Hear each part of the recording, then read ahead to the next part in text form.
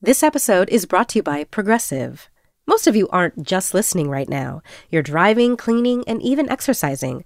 But what if you could be saving money by switching to Progressive? Drivers who save by switching save nearly $750 on average, and auto customers qualify for an average of 7 discounts. Multitask right now. Quote today at Progressive.com. Progressive Casualty Insurance Company and Affiliates. National average 12-month savings of $744 by new customers surveyed who saved with Progressive between June 2022 and May 2023. Potential savings will vary. Discounts not available in all states and situations. I'm Tanya Mosley. In 1987, my sister Anita vanished without a trace. Decades later, thanks to DNA, we found her. But that's only the beginning of the story. She Has a Name is a new audio documentary that explores the search for redemption, confronting trauma, and healing in the face of unimaginable loss. Subscribe now to Truth Be Told presents She Has a Name, where every revelation brings us closer to the truth. Hey everyone, this is Women Who Travel, a podcast from Condé Nast Traveler. I am Meredith Carey, and with me as usual is my co-host Lale Arikoglu. Hello. And we have a return cast this week.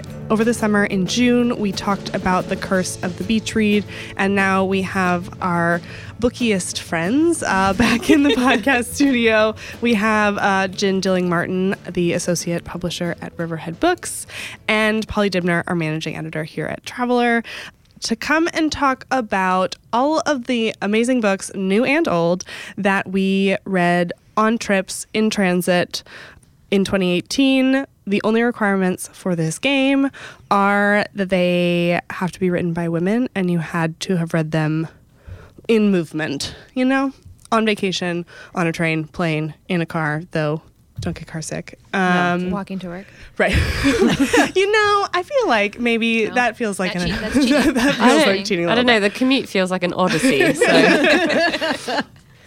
Lale, I guess we'll just do a round table and go zip, zap, zop around the circle. You guys will know what order we sit in now. Do you want to go first? Oh, I'm going to start with a book that, from what I remember, Paulie, I don't think you liked that much. I can't wait. Is it a Kushner? Yes. Yeah, it's the Kushner I'm not going to talk about. So I read The Mars Room by Rachel Kushner. It is her third novel. I read it on a trip to San Francisco, and it is set in the Bay Area about a woman who was convicted of murder and sent away for life.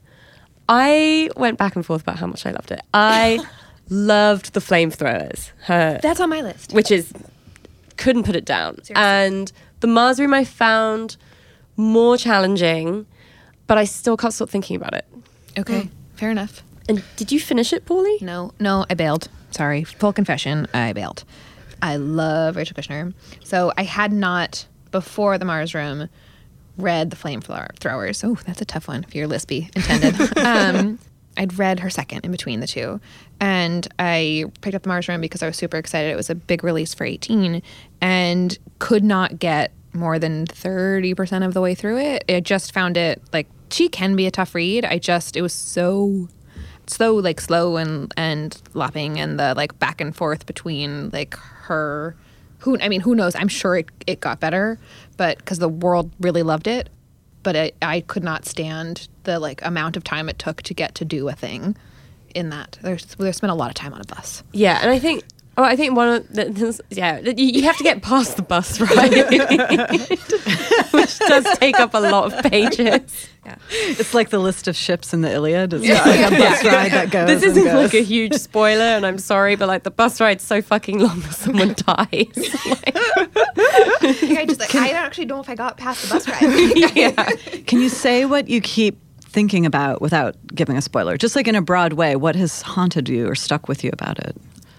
I think it's incarceration in America in general is what I keep thinking about, because I think she did paint a really vivid picture of what those places are like. Great answer. And the New Yorker did a really good profile on her. Yes. She talked a lot about how she spent a lot of time in women's prisons in the States and in California, speaking to different women that had been convicted for different crimes and had spent a lot of time there, and women who are totally lost in the system. And I haven't lived in America very long, but one thing that I do feel here is that often once you start falling, there's no net to catch you. And that was what I took away from that book. It was terrifying. Is there a book that you labored over, Polly, but that you actually ended up loving and sticking with? In my world or in this year? In this game that we're playing. Polly's looking down like it's a bingo card to see what she has on her. She's like, I'm a voracious reader, so I had to like make a list of things that I want to talk about. Not on this, no, not in 2018. There was nothing I mean, I bailed hard on the Mars Room. And I could go back. If you're telling me to go back, I will always give a book a third shot. But that was snarky. But I will tell you the Neapolitan novels, which is not a 2018 read for me. That was a labor of love. I really, really loved them, but it just like I really had to convince myself that I loved them. Oh, the first half of the first book. You have to be like, I know that this is going to be amazing, and there is a huge reward at the end, but I have to. Well, and see, my I might be one of the few in the Elena Ferrante readership who read the first book and didn't go on to read the second or the third because I didn't feel a connection with the characters. I kind of want to watch the miniseries that's on HBO. It's so good. Just to like get reacquainted with the characters so that I might again like give it a second chance or third for the second book. But I mean that is like a series that I feel like everyone else loved and I liked, but not enough to keep Meredith, going. I have to say, I started and stopped the first book 3 times. Labor of love. And basically announced to everyone that I thought it was crap. And then there was a point where it was just too humiliating not to have read them. And so I once again tried. And my perspective on it is that book 1 is literally world building the way like J.R. Tolkien almost has to build a world, and then it's actually only with the very final scene of book 1 and then beginning book 2 that you actually get down in the weeds with the emotional lives of these characters. So I still don't actually like book 1, but I loved then everything that came after that. So if that's any a super like, fast encouragement. I think that's so true. I've It's never just like, thought of it that way. Here's the streets, and here's the stores, and here's the family architectures, and here's I don't know. Yeah, it's like that weird little map you have at the beginning of The Hobbit. Yeah, exactly. Well, She's and like, I had actually reached out to HBO because we do a lot of filming location galleries at Traveler, and I had said, where did you guys film in Italy? Like, we'd love to do a gallery. And they were like, we actually built they built a set out for the town because it's so specific that they couldn't go into Naples and be like, here we are, because it is so specific to the book. And so they actually like built a tiny town on a soundstage to be able to actually recreate this world. Wow. And I was like, that's not going to do so well for a filming locations gallery, but super interesting. Jin, is there like a top book that you want to share with us? Well, I'll share one I really, really enjoyed recently on a trip. And essentially what happened was that, my little brag moment is Riverhead had 2 of the 6 finalists for the National Book Award this year, which is crazy. We only publish 10 novels a year, so to have 2 was pretty awesome. And it was Florida by Lauren Groff and The Friend by Sigrid Nunez. And because I'm a very dark and competitive person, I'm a Virgo, obviously I was like, well, I have to read the other 4 to find out if there are any competition for us. And so one that I read on my flight to Amsterdam was The Great Believers by Rebecca Makkai. And basically, by midway somewhere over the Atlantic Ocean, I was sobbing so hard, just crying, weeping. And my partner who was with me was like, oh my God, are you okay? What's happening? What's going on? And through my sniffles, I was like, I should have known a novel about the 80s AIDS crisis was not going to have a happy trajectory, but did she have to do this? Oh my God. It almost feels like a good novel from the 19th century. Like it's just like big, deep characters, really pretty straightforward storytelling. It does jump between the 80s and present day, but really just people you fall in love with and their love lives, their work lives, their family lives, and the roller coaster ups and downs of that. But in an incredibly gorgeous portrait of Chicago in the 1980s, and Lale, I know you were a fan. I mean, also. I'm just obsessed Go with for this it. Do it. Bring it. I think I saw Paulie walking down the hall with it under her arm and literally came running towards her, being like, "Where are you in it?" I mean, yeah, I was an absolute mess by the time I got to the end of the book, and I think, there are certain characters in it who, you could call it hope or you could call it denial when thinking about their own fates. And as the reader, I was the same. Almost to the very end, I was like, I was like, yeah, but it's gonna be fine. It's gonna be fine. It's gonna be fine. Yeah. And God, she makes you fall in love with some of the people in that book. Yeah, she does. And I'm around the same age as a lot of the characters in it, and that really, it made me think of my circle of friends and the relationships that I've in the past few years among different people in that. And it just felt so, it really brought alive a period in time where I was too young, I was a tiny baby, to be cognizant of what was happening in this. And it actually gave me this really deeper understanding of the collective trauma from that. And also, I don't think you can read that book without thinking of the politics in this country right now. Absolutely.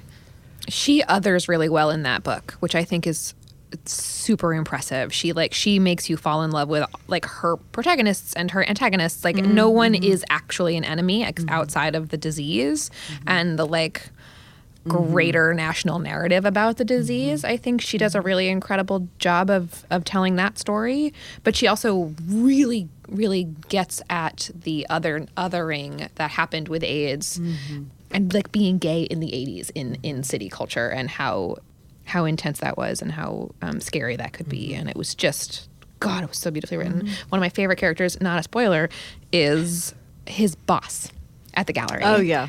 And she is just, it's this incredibly mean, lean-in, bitchy lady who you just who is a bad guy and also amazing. And she is so beautifully, beautifully written and worked through in character development.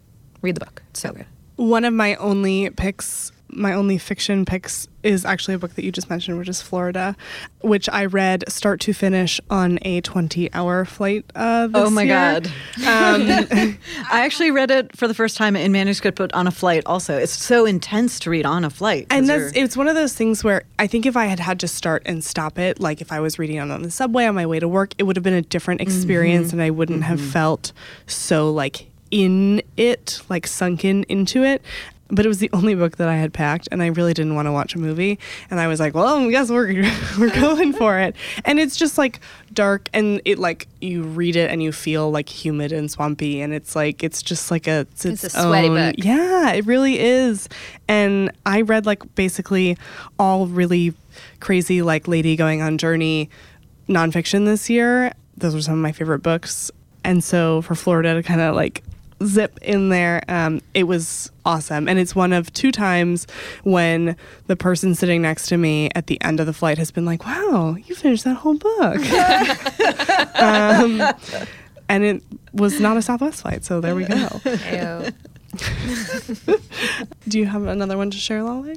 So The Great Believers was also on my list. So I'm going to do a non-fiction, which is a book that came out relatively recently, which is Rebecca Traister's Good and Mad. Great choice, yeah. It's out in hardcover right now. I was actually listening to a long-form interview with her, the podcast long-form, did an interview with her, and she wrote it so quickly. I think she wrote it in the space of a year. And it's a big, it's a big book. It's considerable size.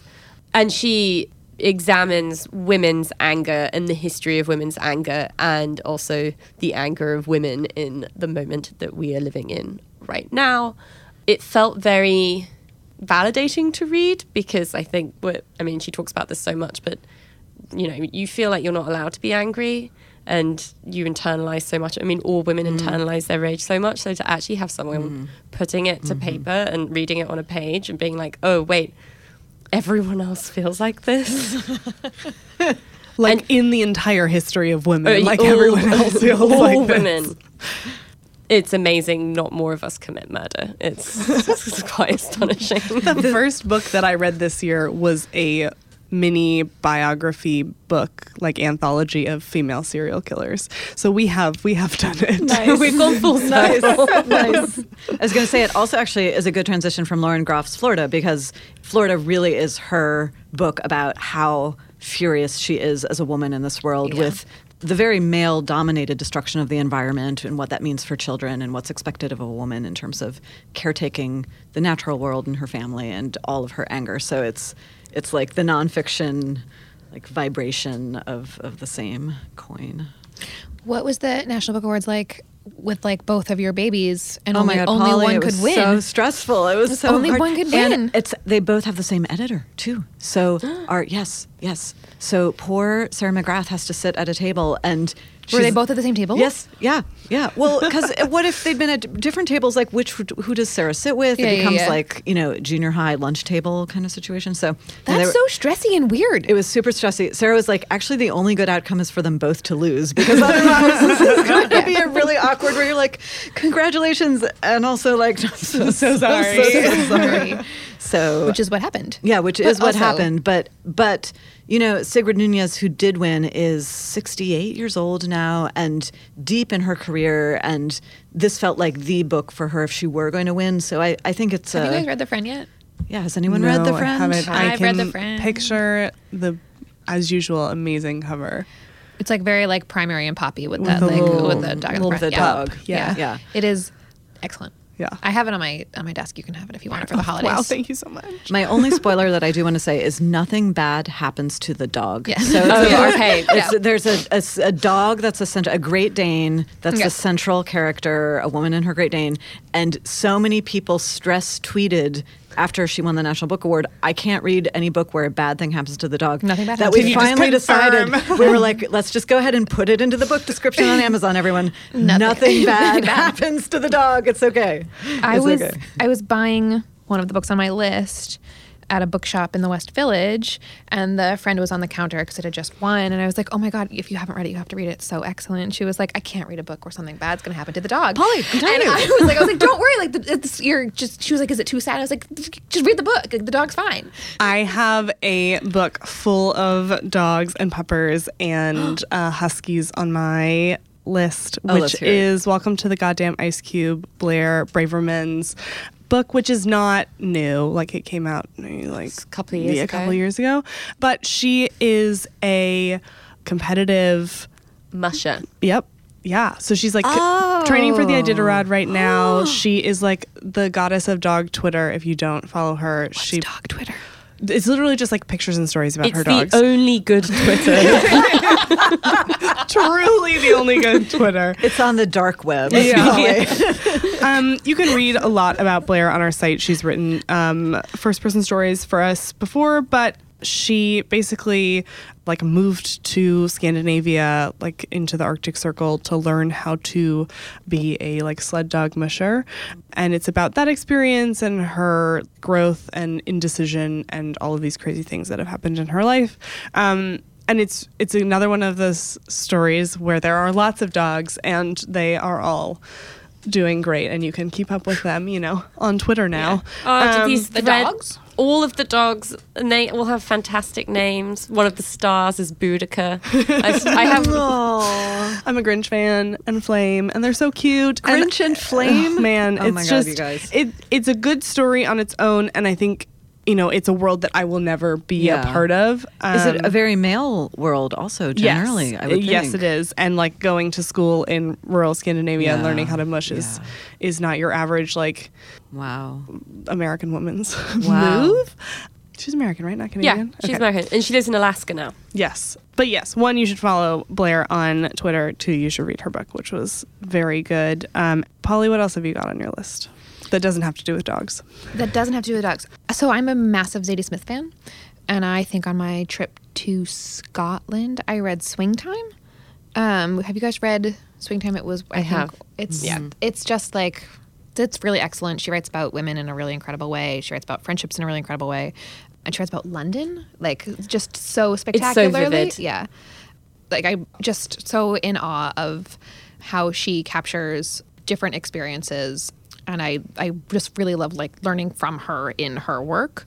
So Swing Time is about like two friends as they're young in London, and they are tap dancers. They're both kind of obsessed with tap dancing as like a hobby on a side, and then their like path as it splits and as they grow up.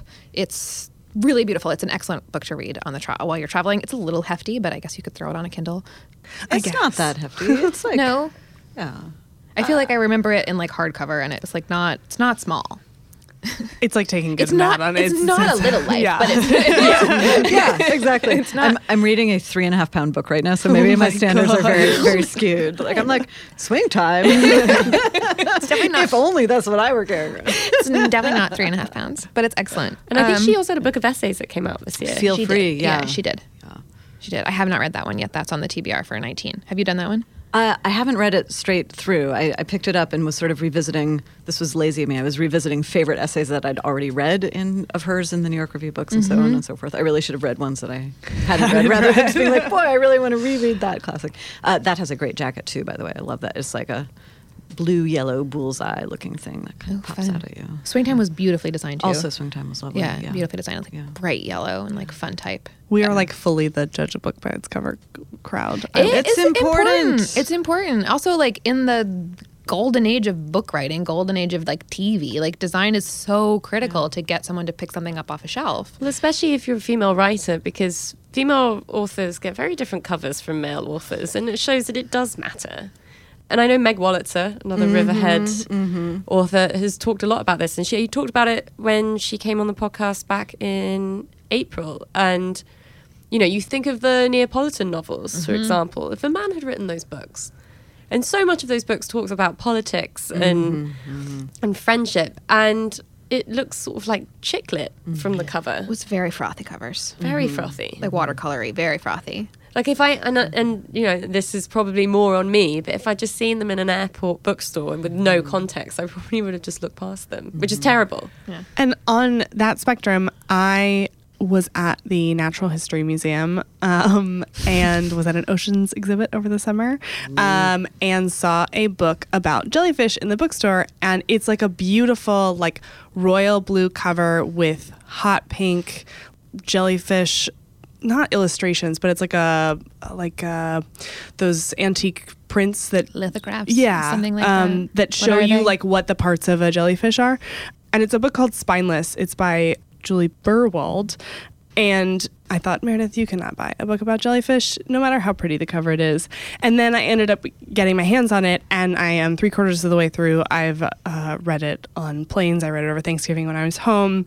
And it is like so interesting. It's about climate change. It's about this woman's journey to like find her purpose. It's about like how little we know about jellyfish and how much they're changing our world and our medicine and all these other things.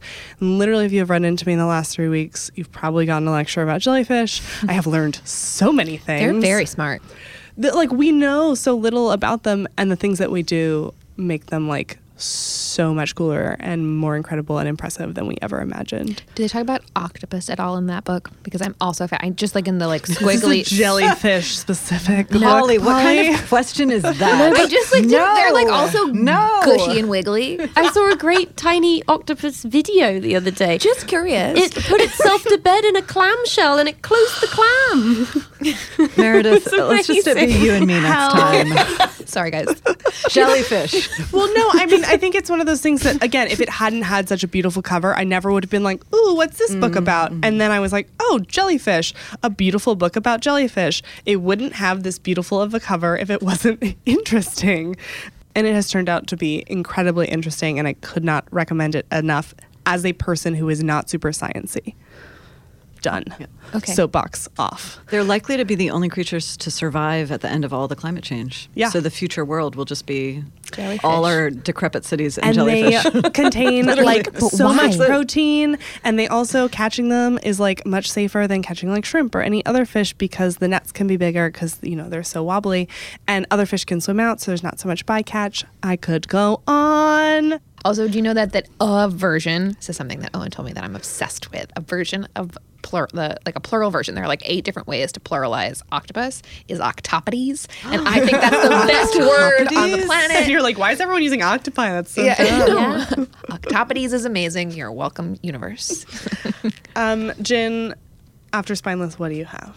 I actually have a question for the group because this is maybe more on women rage or crazy women. There is a book that has gotten so much buzz this year that I have not gotten to read that I was curious if anyone here has, which is called The Perfect Nanny. This has been like everyone's top book of the year. It totally caught me off guard. I was like, wait, I paid no attention when it came out. And then the New York Times made it one of their top 10. Have not read it. Do you know anything about it?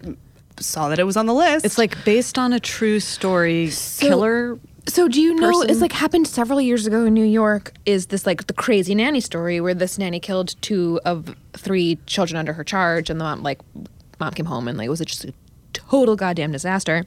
And this is a fictionalized account of that story. I'm so excited to read it. It has gotten so much praise. And but you haven't read it yet either. No. So none of us it's on my honeymoon list. I was with my friend as she was reading it by the pool, and she could not put it down. Yeah. Like she was she finished it like in the space of like 24 hours. And then, of course, someone was like, so what you reading? And then she had to explain the plot, and it was a real conversation killer. I was over the summer, I was on vacation with a bunch of my roommates' friends, so people that I did not know, and I was reading I'll Be Gone in the Dark by Michelle McNamara, and they're like, ooh, how interesting. What book is that? And I'm like, well, it's about a serial killer, and no one knows who he is, and all this other stuff, because the news hadn't come out yet. And everyone was like, oh, okay, we're going to leave you to read that at the pool. I was like, thanks, guys. Super nice to meet you. I'm going to enjoy my book. This is another on my list, though. So this is Patton Oswalt's wife who passed away, but was trying to track down. And it's nonfiction. It is. It's nonfiction. And I think the most interesting part for me when reading it is as much about like her obsession with this case and like obsession with true crime and like trying to balance feeling like she could find the killer with her regular life, which had like nothing to do with serial killers. But yeah, it was one of those books where I was like, is this like, this can't be real? And the whole time you're like, no, this is nonfiction. Holy crap. On the topic of murder. Guys, this is like we're heavy on the murder. We've gone dark. And then we can lift back up. But someone else is going to talk about a favorite Riverhead book of mine this year, R.O. Kwan's The Incendiaries. That was me. It's on my list. Yeah. Thanks for the Isn't it tee-up. it's a good transition, right? It's really good. But also like so much more than murder, right? Or death. So The Incendiaries came out in the summer. It was a summer book. It is about a couple almost, right? And this girl, as she becomes deeper and deeper involved in this weird culty moment, and what it does to their relationship and what it does to her, and as she goes down a road involved with this cult that isn't necessarily calling itself a cult, but it's definitely a cult, and all of the weird crimes that they commit as she gets involved. And it's a super fascinating exploration of her and like her kind of psyche, because you're so on the outside of her, because the book is written from the point of view of the boyfriend. Yeah. Do any cults call themselves cults? I don't know. I feel like NXIVM was pretty like afterwards. Everyone's like, that was a cult. I was a cult. I don't know. Aren't they like Scientology? They're like, yeah, sure, we're culty. No, they're fully in that. We are a religion, and we would not like to be taxed. No, they don't. They have a don't call it a cult. Church. But it's very much written from the point of view of him losing her and losing her through loss, and what that does to her, and how like weirdo pseudo-religious she becomes, and like crimes that she commits outside of things that they're doing as a cult. It's so good. You loved it? Yeah. It's so good. It was, I think, in your preview you were like, this one's for you. Yeah. I've had it on my list for Christmas for what I'm going to read, but I think maybe it was like Bon App had a thing about how well she writes about food in that book. Yes. Yeah. And she's a huge foodie too. She did a whole Grub Street diet, actually, of writing about her meals for the day. She's a great one to get food advice from, in addition to being a great novelist. So many kind skills. of girl. Yeah. Who wants to fight for the next spot? Can I have a book that's not new? Yes. Yeah. So, but I've had the sort of joy of discovering an author and then realizing that you have all the books they've written to start reading, which is over Thanksgiving, I sat by the fire at my in-laws' house and read House of the Spirits by Isabel Allende, and I couldn't put it down, and it is one of the most beautiful books I have ever read, and it was, my God. All right, I'm taking it none of you have read it. No. It's amazing. It was written in the early 80s. It was her first novel, and she went on to write many more. It traces the lives of this family over the course of sort of 4 generations in, I think it's sort of an unspecified Latin American country. She, I think, is Chilean. I think she was born in Peru. It has a little bit of a touch of like magical realism in it, but it's also just like an absolute page turner of like a family saga, and also really examines like politics in Latin America. There are parallels in what happens in the book to things that I think are happening all around the world right now, in this country and in Europe. And you just fall in love with all the characters. And she dedicates the book to all the women in her family, and the female characters in that book are just incredible. Okay, I'll follow Great that. recommendation. Yeah, she was given a Lifetime Achievement Award this year, actually at the National Book Awards, and I was sitting at my table feeling like, damn, she gave an incredible speech, and I've never read her, which is a huge lacuna. So. Yeah, and then I found out that sort of so many people I know have read this book and love it, and I was like, how did they read this it in bypass high school or me? college, or they just had read it? They're They've just better read. I think they're just better read than me. Seems unlikely. Thank you, Paulie. So with adding Isabel Allende's book to our list, is there any other book that you guys are very excited to read in 2019? What about a book I'm like just started 10 pages into and will probably finish in 19? Are you that excited? count? Is it exciting for the first 10 pages? I'm desperate to go home and continue reading it. Then yes. Shoot. Asymmetry by Lisa Halliday. I was doing I'm going on a big trip in 2 weeks, and I was like doing a bunch of year-end aggregating through the Millions and the New Yorker and the New York Times. And I think all 3 it was like a nexus of all of my trusted resources were like, read this one. It is a book about, it's told in 2 parts about 3 parts. 3 parts. Spoiler alert. I only know about 2 gin. The 3rd is quite short, but yeah, Okay. this is 3. Is that the coda they all reference? Yeah. Okay. Yeah. I guess it's kind of 2 with a coda. Sorry. It's told in 3 parts, I guess. But the first part I'm only 10 pages in, is about a girl, like a young girl who's just starting out working in publishing, who meets a very prolific, famous writer who I think is like very thinly veiled, Philip Roth.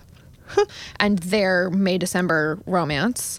And then the second part, I'm less clear on because I'm not far enough into it, but I believe it's about a man stuck in an airport. Does that sound right to you? No?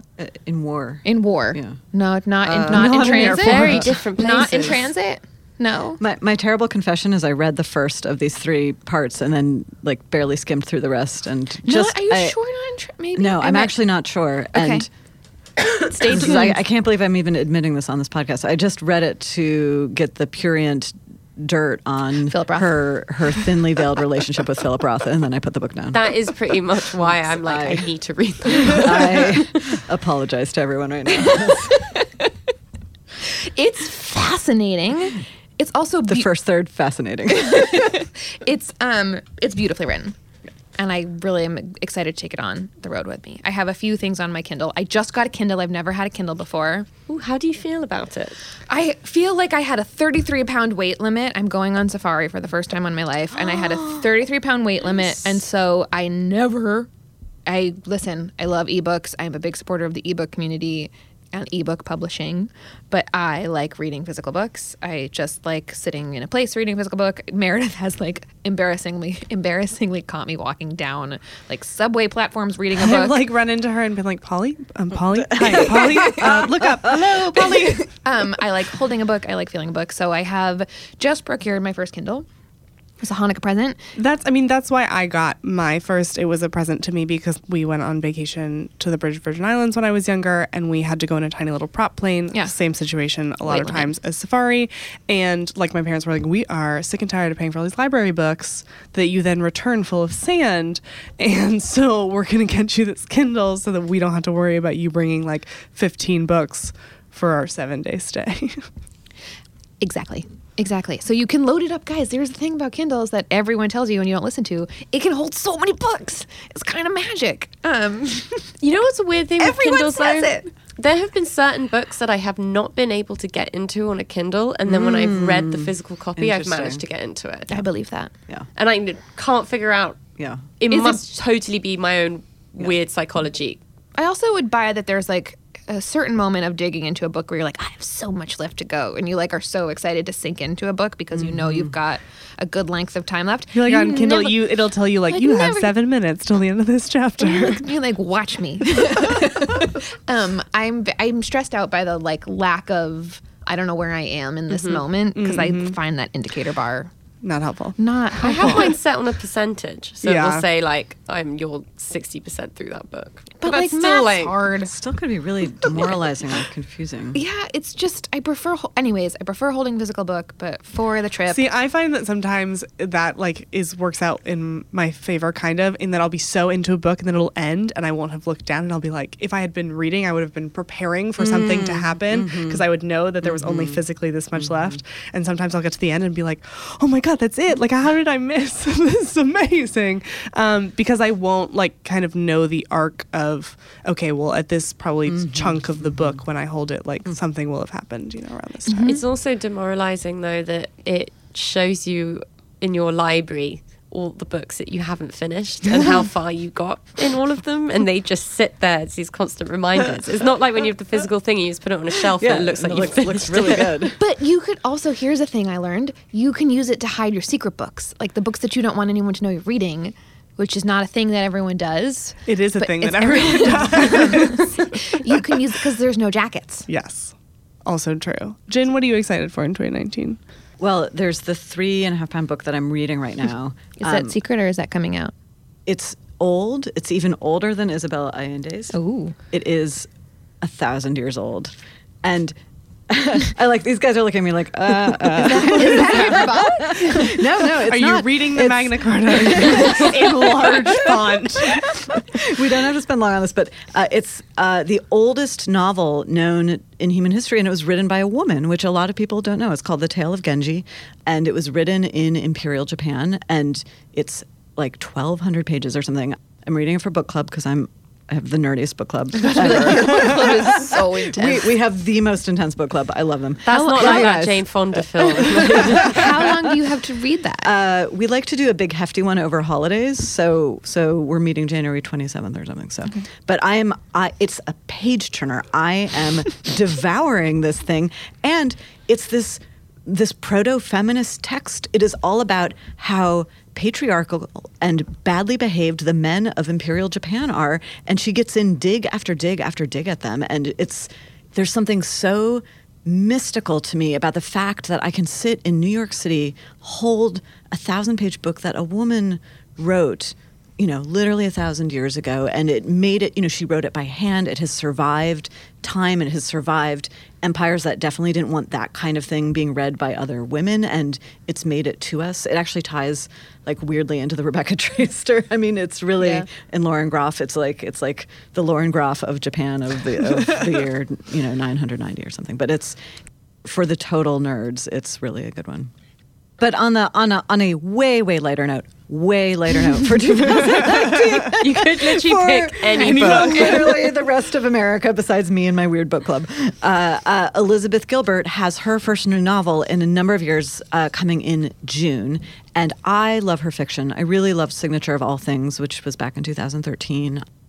This one is about showgirls in 1940s New York City, and it's a good, young, naive girl comes to the city to live with the aunt, and whoa, things are crazy. But what I love is Liz does a novel where women are allowed to behave quite badly and have very active sex lives and live out a happy life alone and single, not to like totally spoil where it goes, but where, you know, they're not punished for having a lot of sex, and they also don't need a man. Like the path towards the happy ending is not because like, oh, I found a man and everything's okay. So good on her. Ale, what are you excited to read next year? Well, it's already out. It came out a few months ago, but it is, and I am going to butcher her last name, but it's My Year of Rest and Relaxation. Oh, by Tessa Moshfegh. Yes, thank you. And Thank you for that. I will also say that all of the books that we've mentioned will be in the show notes. So if at any point, we should have mentioned this earlier, but if at any point you're like, oh man, I wonder how you spell that thing, it'll be in the show notes.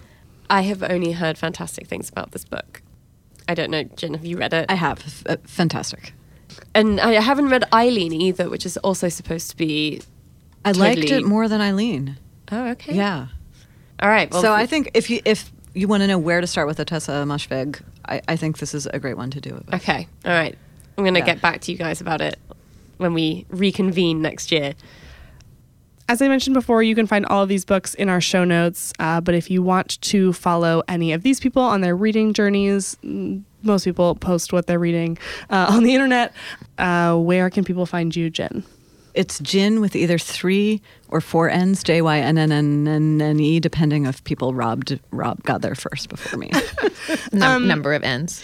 And Polly. Again, this is pretentious and I'm sorry, but it's like 10 years old and I can't change it. It's still the same. You can find me on Instagram only at Matin au Sol, which is French and annoying, but it's my favorite painting. That's MATINAUXSAULES. Sorry, guys. I never knew what it was a reference to. Oh, yeah, it's my favorite. Again, still pretentious. You're talking to the person reading Tale of Genji again.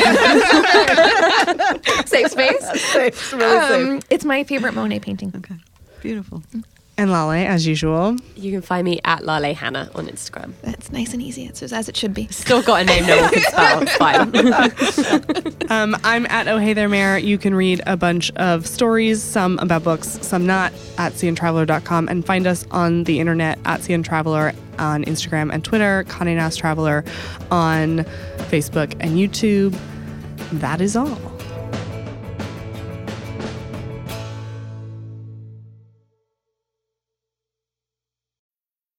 I'm Alex Schwartz. I'm Nomi Fry. I'm Vincent Cunningham, and this is Critics at Large, a New Yorker podcast for the culturally curious. Each week, we're going to talk about a big idea that's showing up across the cultural landscape, and we'll trace it through all the mediums we love: books, movies, television, music, art. And I always want to talk about celebrity gossip, too. Of course. What are you guys excited to cover in the next few months? There's a new translation of the Iliad that's coming out, Emily Wilson. Really excited to see whether I can read the Iliad again, whether I'm that literate. I mean, the jury is out. I can't wait to hear Adam Driver go again in an Italian accent in Michael Mann's Ferrari. He can't stop. I mean, and bless him. I can't wait. Molto bene. Molto bene. We hope you'll join us for new episodes each Thursday. Follow Critics at Large today, wherever you get podcasts. You really don't want to miss this. Don't miss this. Don't miss it. See you soon.